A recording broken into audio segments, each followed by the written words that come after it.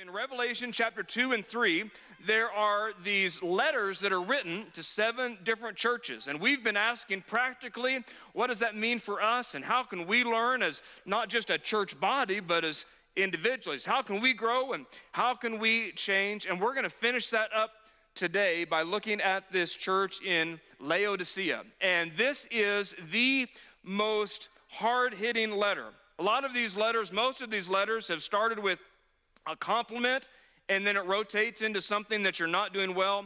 Jesus has nothing good to say about this church. They're not doing anything right. And we're going to discover that of all of the 7 churches, this is probably the one that we can get tempted to move into the easiest, both as a church and as individuals. And we have to be careful that we don't slide the way of this church, and we have to be active in not sliding. If we just kind of pick up our feet, we will end up like this church in Laodicea. But if we can stay firm and stay consistent and stay solid, we can move in a different direction. And so if you want to follow along this morning, we're going to be in Revelation chapter 3. We're going to start in verse number 14. But Laodicea, if you looked at a map, and later on you could Google it, or even during the service if you want to, you can search up the 7 letters to different churches and just click on images. And you see these little 7 churches are kind of in this little loop. Laodicea was the last one that would kind of get to the mail truck. They would be the last one, but they're in a really important area. They're a huge city because it's at some crossroads. Some really important trade routes went through Laodicea, and so it's a thriving city. It's a happening city. This city is incredibly wealthy. They have so much money. They have huge storehouses of gold. There was not too long before this letter to this church was written, there was an earthquake that totally leveled the whole city, and Rome came in and said, hey, we can help you rebuild. And the Laodiceans say, no, we don't need your help. We've got this. We have enough money in and of ourselves. We don't need anybody else's help. It was really famous for the textiles that it would have. They had in this area, you can, again, look it up for yourself later.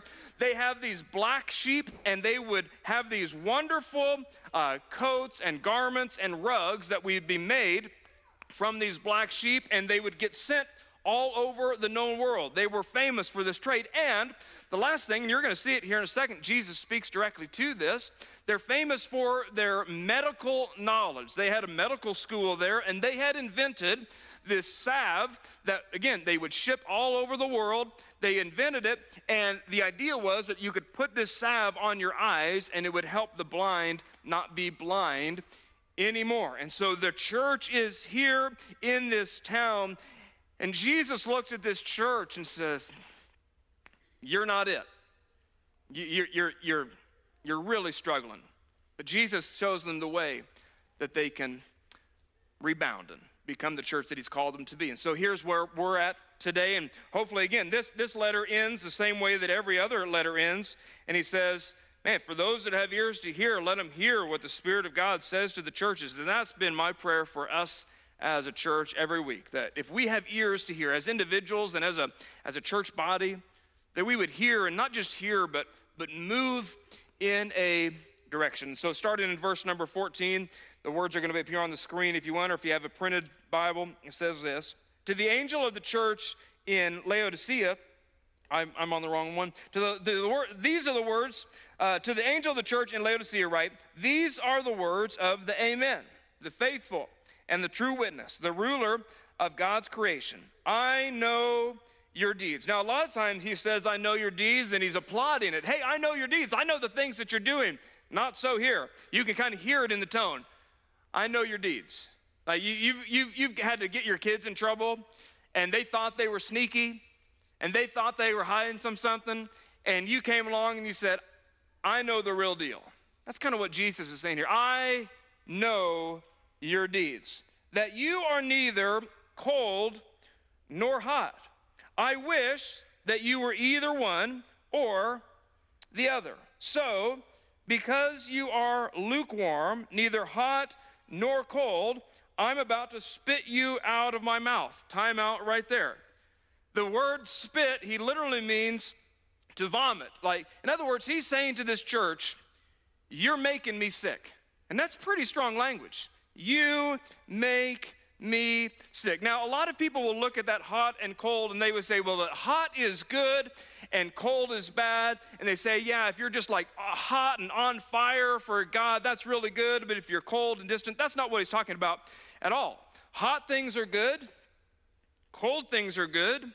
It's the lukewarm things that are bad. For example, hot coffee, delicious. I love hot coffee on a cold day. Cold ice cream. How many of you know this morning? Cold ice cream is delicious. I love ice cream. I was having a bowl of ice cream just the other day, and my daughter Bella, in her beautiful way, says, "You're having a bowl again tonight?" And I said, first of all, I am. Thank you very much, because it was my money that bought it. Don't judge me. I love ice cream. But you take that same, and I'm kind of famous for this. Anybody else with me? Finishing half a cup of coffee? Anybody in that? You leave some coffee kind of around, and I'm famous for, I'll drink part of the coffee, and then I'll go warm it up in the microwave. Any microwave coffee warmers in the house? And then, and I don't even know how it happens, it's got to be the ADD. I will, in the 25 seconds that it takes me to warm up that cup of coffee, I'll forget that I was interested in a cup of coffee. And I'll totally forget that cup until the next day when I go to warm up a cup of coffee and I see yesterday's cup of coffee in the microwave. How do I forget that I was thirsty for coffee in 25 seconds? I don't know, but it's what I do. But when I sometimes have this, and again, I know none of you can relate to this. I'm just talking about me, just a little therapy. Sometimes on my desk, I'll have multiple cups of coffee. I like to live dangerously. Some are from 2 days ago, some are from 3 days ago, some are from today. And I have on occasion been known to grab the wrong cup of coffee that at one time was delicious and hot and beautiful and drank it. And guess what I did? I spit it out of my mouth. I said, this is not the way that it was supposed to be. Bowl of ice cream, beautiful, cold. But take that same bowl of ice cream and just try this later on if you want to. Leave it out on the counter overnight. And then tomorrow morning, go enjoy that bowl of ice cream. It's just not going to be quite the same. And what Jesus is saying is, man, hot things are great and cold things are wonderful. But when they're just left to their own devices, when you kind of find that middle where it's just kind of lukewarm, it's gross. And so the title of my message today is, Don't Be Gross. Don't be gross. And so the question that you have to ask yourself, the question that we're going to see here in this next verse is, what caused that? What has happened to this church that has made God sick? What has made it so that God says, I am so disgusted with you, I'm going to spit you out of my mouth? Well, we find the answer in verse number 17, where he says this. You say, he quotes them back to them. You say, I am rich, I have acquired wealth, and there's the line, I don't need a thing. In other words, this church is just like we are. This church has decided, I am enough in myself. I have what I have because I worked hard. And I have what I have because I did the right things. And I have what I have because I pulled myself up by the bootstraps and I really sacrificed and gave. And the reason that I am the way that I am is because of me. They are self-sufficient. And in our society today, right, we applaud that. We applaud people that are self-sufficient. We applaud people that are self-made. It is a badge of honor when people say, man, I am a self-made man. I came from nothing and now here I am. I started a business and I have employees and I'm changing my family's trajectory, and it's because I worked hard. And there is part of that and we applaud. But the problem is not in so much the self-sufficiency and working hard. I'm not advocating that you don't. But that can so easily creep into our spiritual life. And we can say, God, I need you, sure, for the forgiveness of my sin, yeah. But the rest of my life, I'm sufficient. The rest of my life, I'm fine. I don't really need you in other ways, because look at the degrees that I have, and look at the 401k that I've built up, and look at the business that I have. And God, I'm just like that church, that I have all that I need. And you would say, yes, I believe in God. I just don't count on God for my day in and day out life. And there is a big difference. Believing in God is not the same thing as relying on God. And the thing that made God sick about this church, and the same thing that will make God sick about my life and your life, is that we believe in him, but we don't rely on him. We believe in him, but we just don't count on him. Yeah, I believe in God, and I need God for entry into the next life, whatever that's going to look like. But man, when it comes to my career, when it comes to my marriage, when it comes to my family, when it comes to my money, when it comes to all these other areas, I don't need you. I am sufficient in and of myself. And Jesus says, that's gross. That attitude, that concept of self-sufficiency so easily develops into self-righteousness, and it makes Jesus sick. He continues that same sentence and he says, you say I'm rich, I've acquired wealth, and I don't need a thing. But from my perspective, and Jesus is looking at this church and he says, let me tell you what the truth is. You remember that I am the amen, like I'm the final say, and all of creation is under my umbrella, that I am the one who is the real judge and the faithful witness, he called himself. Like I can tell you exactly how it's supposed to be. Let me tell you what your life looks like from my perspective. You do not realize that you are wretched, that you're pitiful, that you are poor, that you're blind, and that you're naked. That you think you have it all together because of how much money is in the bank and how much gold you have and all the things that is just about me and look at how good of a job I've done. But from my perspective and from the perspective of eternity, you are in terrible shape. You think you're rich because of all the gold you have. You're just broke. And you think you export all of this beautiful textiles and all these beautiful black wool clothing all over the world, and you think that that's something and that matters to me. But from my perspective, you're spiritually naked, and you think that you've developed this beautiful eye salve and you've shipped it all over the world, this medical breakthrough, but you're spiritually blind. That what you see and what I see are totally different. And when I see you and all of your self-sufficiency and all the I'm enough in and of myself, I don't really need God, it makes me want to puke. It just is so gross. And here's what we eventually discover. And maybe you've discovered this for yourself. At some point, we all inevitably will. You've certainly known some people that have discovered this, is that being self-sufficient only works while life is working. That being self-sufficient only works when life is working. Because, and it's just every single person. When life falls apart, we discover what God has known all along. That the things that I thought were important aren't that important. And when the life falls apart and the life that I have built and worked so hard for and went to extra school for and climbed up the corporate ladder for, the things that I really strived for, when life falls apart, those things that I was relying on, they're not that reliable after all. That's why we see so many times people that are powerful and people that are influential and people that from the outside seems like they have it all together. When life falls apart, they start to pray. They say, God, help. Life is falling apart. And I've got money, but the money, it can't buy my way out of this. And the doctor said this, and he said there's no cure, and my marriage is falling apart, and all the things that I've relied on all of a sudden aren't very reliable anymore. And in the moment, I felt so self-sufficient. When the bottom drops out, I discover what Jesus knew all along. It's not enough. It can't sustain. It can't take me where I need it to go. And so we look at what the church in Laodicea, their perspective and their attitude was, I have, because of me, everything I need. I don't need God. I don't need faith. I am sufficient in myself.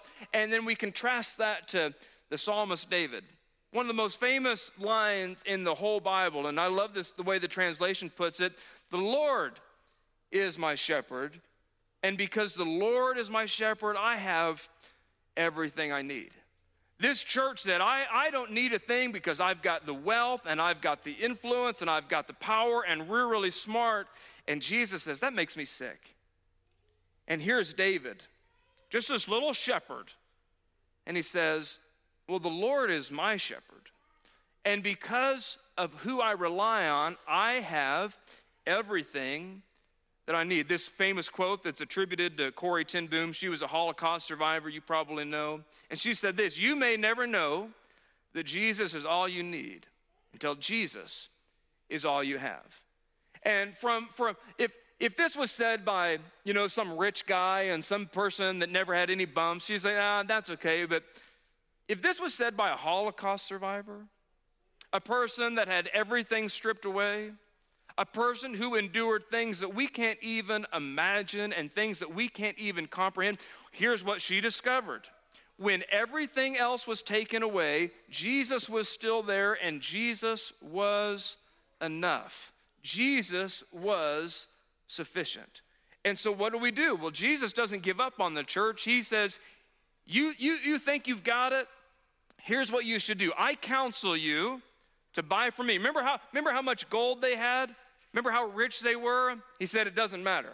I want to counsel you to buy from me gold refined in the fire so that you can become rich. Jesus, in his most famous sermon, Sermon on the Mount, said, store up your treasures not on earth, but in heaven where moths and rust and thieves can't destroy. That where your treasure is, there your heart is going to be also. And this is what he's saying.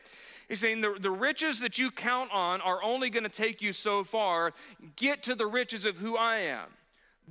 Invest in me, invest in a relationship with me, because gold is fine and there's nothing wrong with being rich as long as we don't worship that. And these guys had decided to worship that. He says, yeah, be rich, that's great. It's just, where is your sufficiency at? So buy from me gold so that you can become rich. And remember those clothes that you're so famous for shipping all over the world? Well, you're kind of using that as, because I have this, then I'm righteous and God must be so proud of me. He says, no, buy from me white clothes to wear so that you can cover your shameful nakedness. You think you're like this fashion capital? No. From my perspective, you're naked, and so are we, by the way.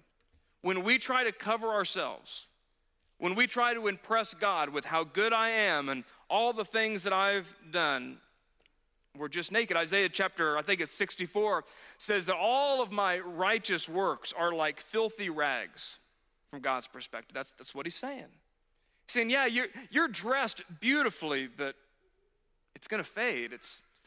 You're spiritually naked. And then, yeah, you've got that salve that you slip all over the world, but you're spiritually blind. You can't see the way that I see. And so I counsel you to buy from me salve to put on your eyes, because I want you to see the way that I see. You're blind to your spiritual condition. You're going along like everything is fine, but if you'll just see yourself with the eyes of Christ, you would realize that you are so far from where I want you to be. You're in bad shape. And then, man, we think, Jesus is kind of harsh. I mean, it seems kind of rude for you to just be so like in their face. And I kind of like the Jesus that's more friendly.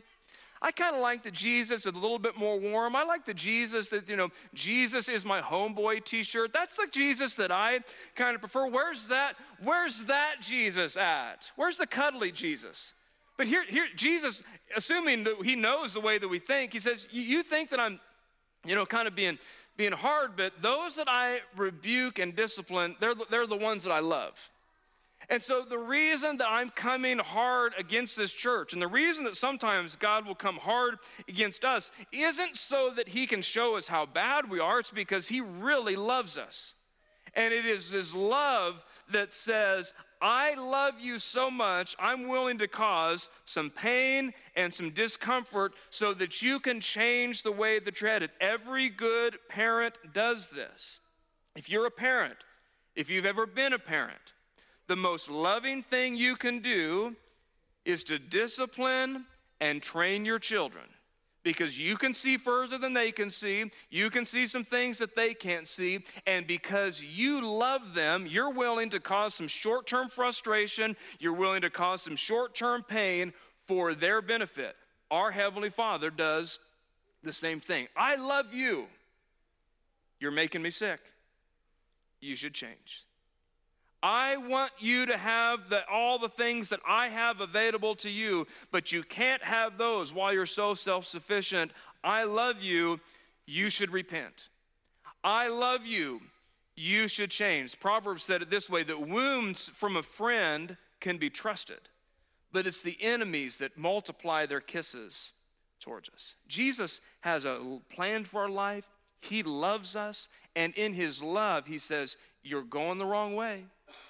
You've got the wrong attitude. You've slipped into self-sufficiency. And then we said it this way. One of the, again, famous verses in Scripture, verse number 20. Here I am. He doesn't just leave us in that state. This is how much God loves us. That you went away from me, I never went away from you. And this is the root of the problem. Here I am. I stand at the door and knock. If anyone hears my voice and opens the door, I will come in and eat with that person and they with me. The root of the church in Laodicea, the root of their issue was that Jesus was just on the wrong side of the door. That's where the issue is that Jesus had gotten ushered out of the room, is that Jesus was on the outside looking in.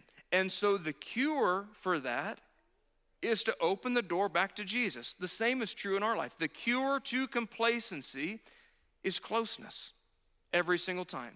That it is impossible to be close to Jesus and complacent with Jesus at the same time.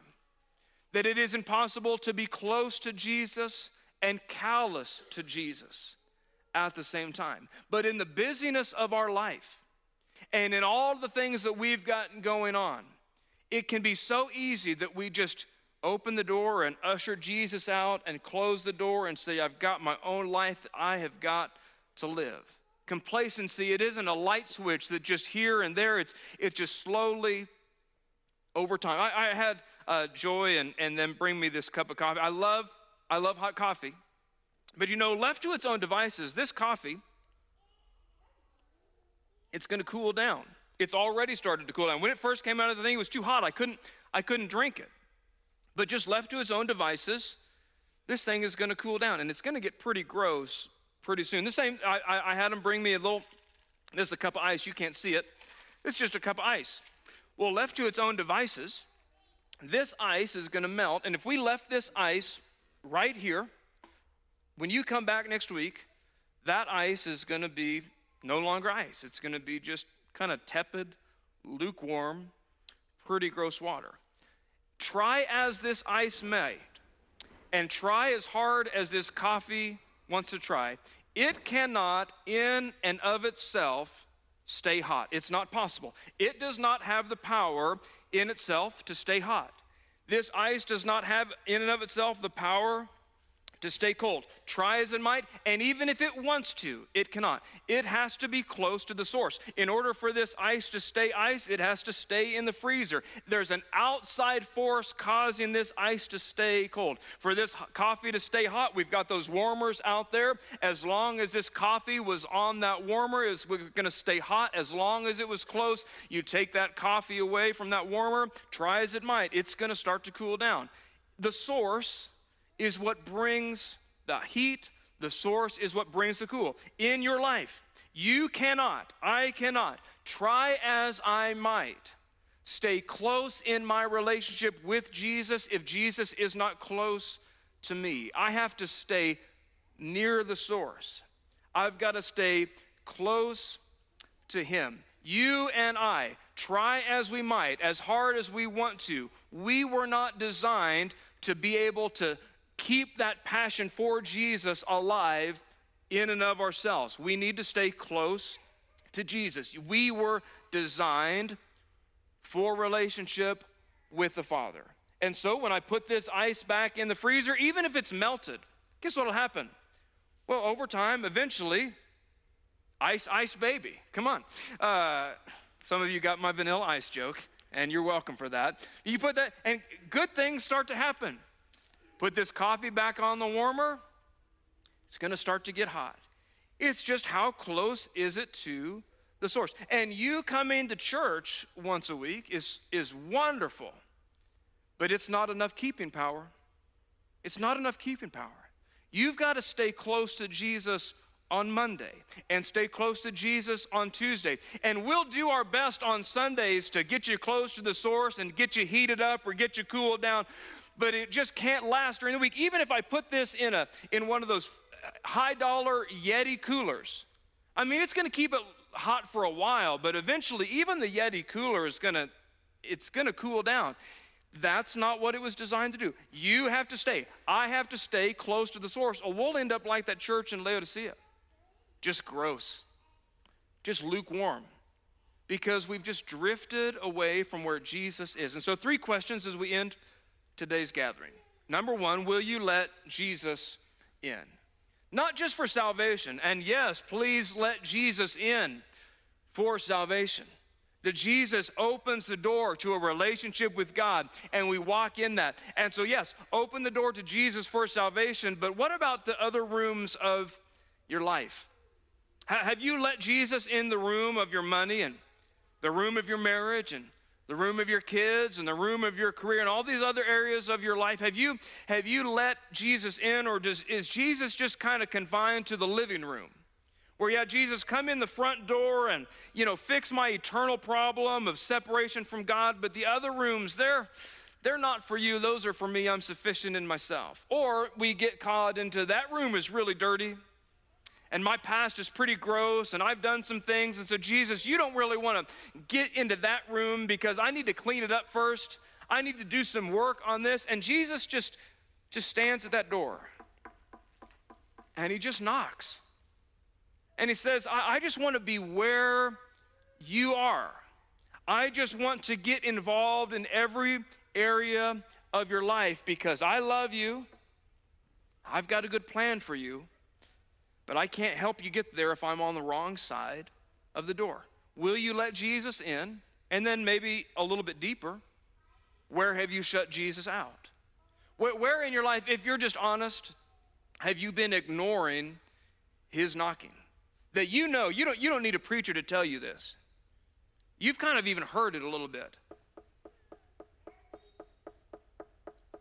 And you have allowed yourself, like I've allowed myself, I just let the busyness of my life drown out Jesus. I know that he wants involved in that, I just don't want him to.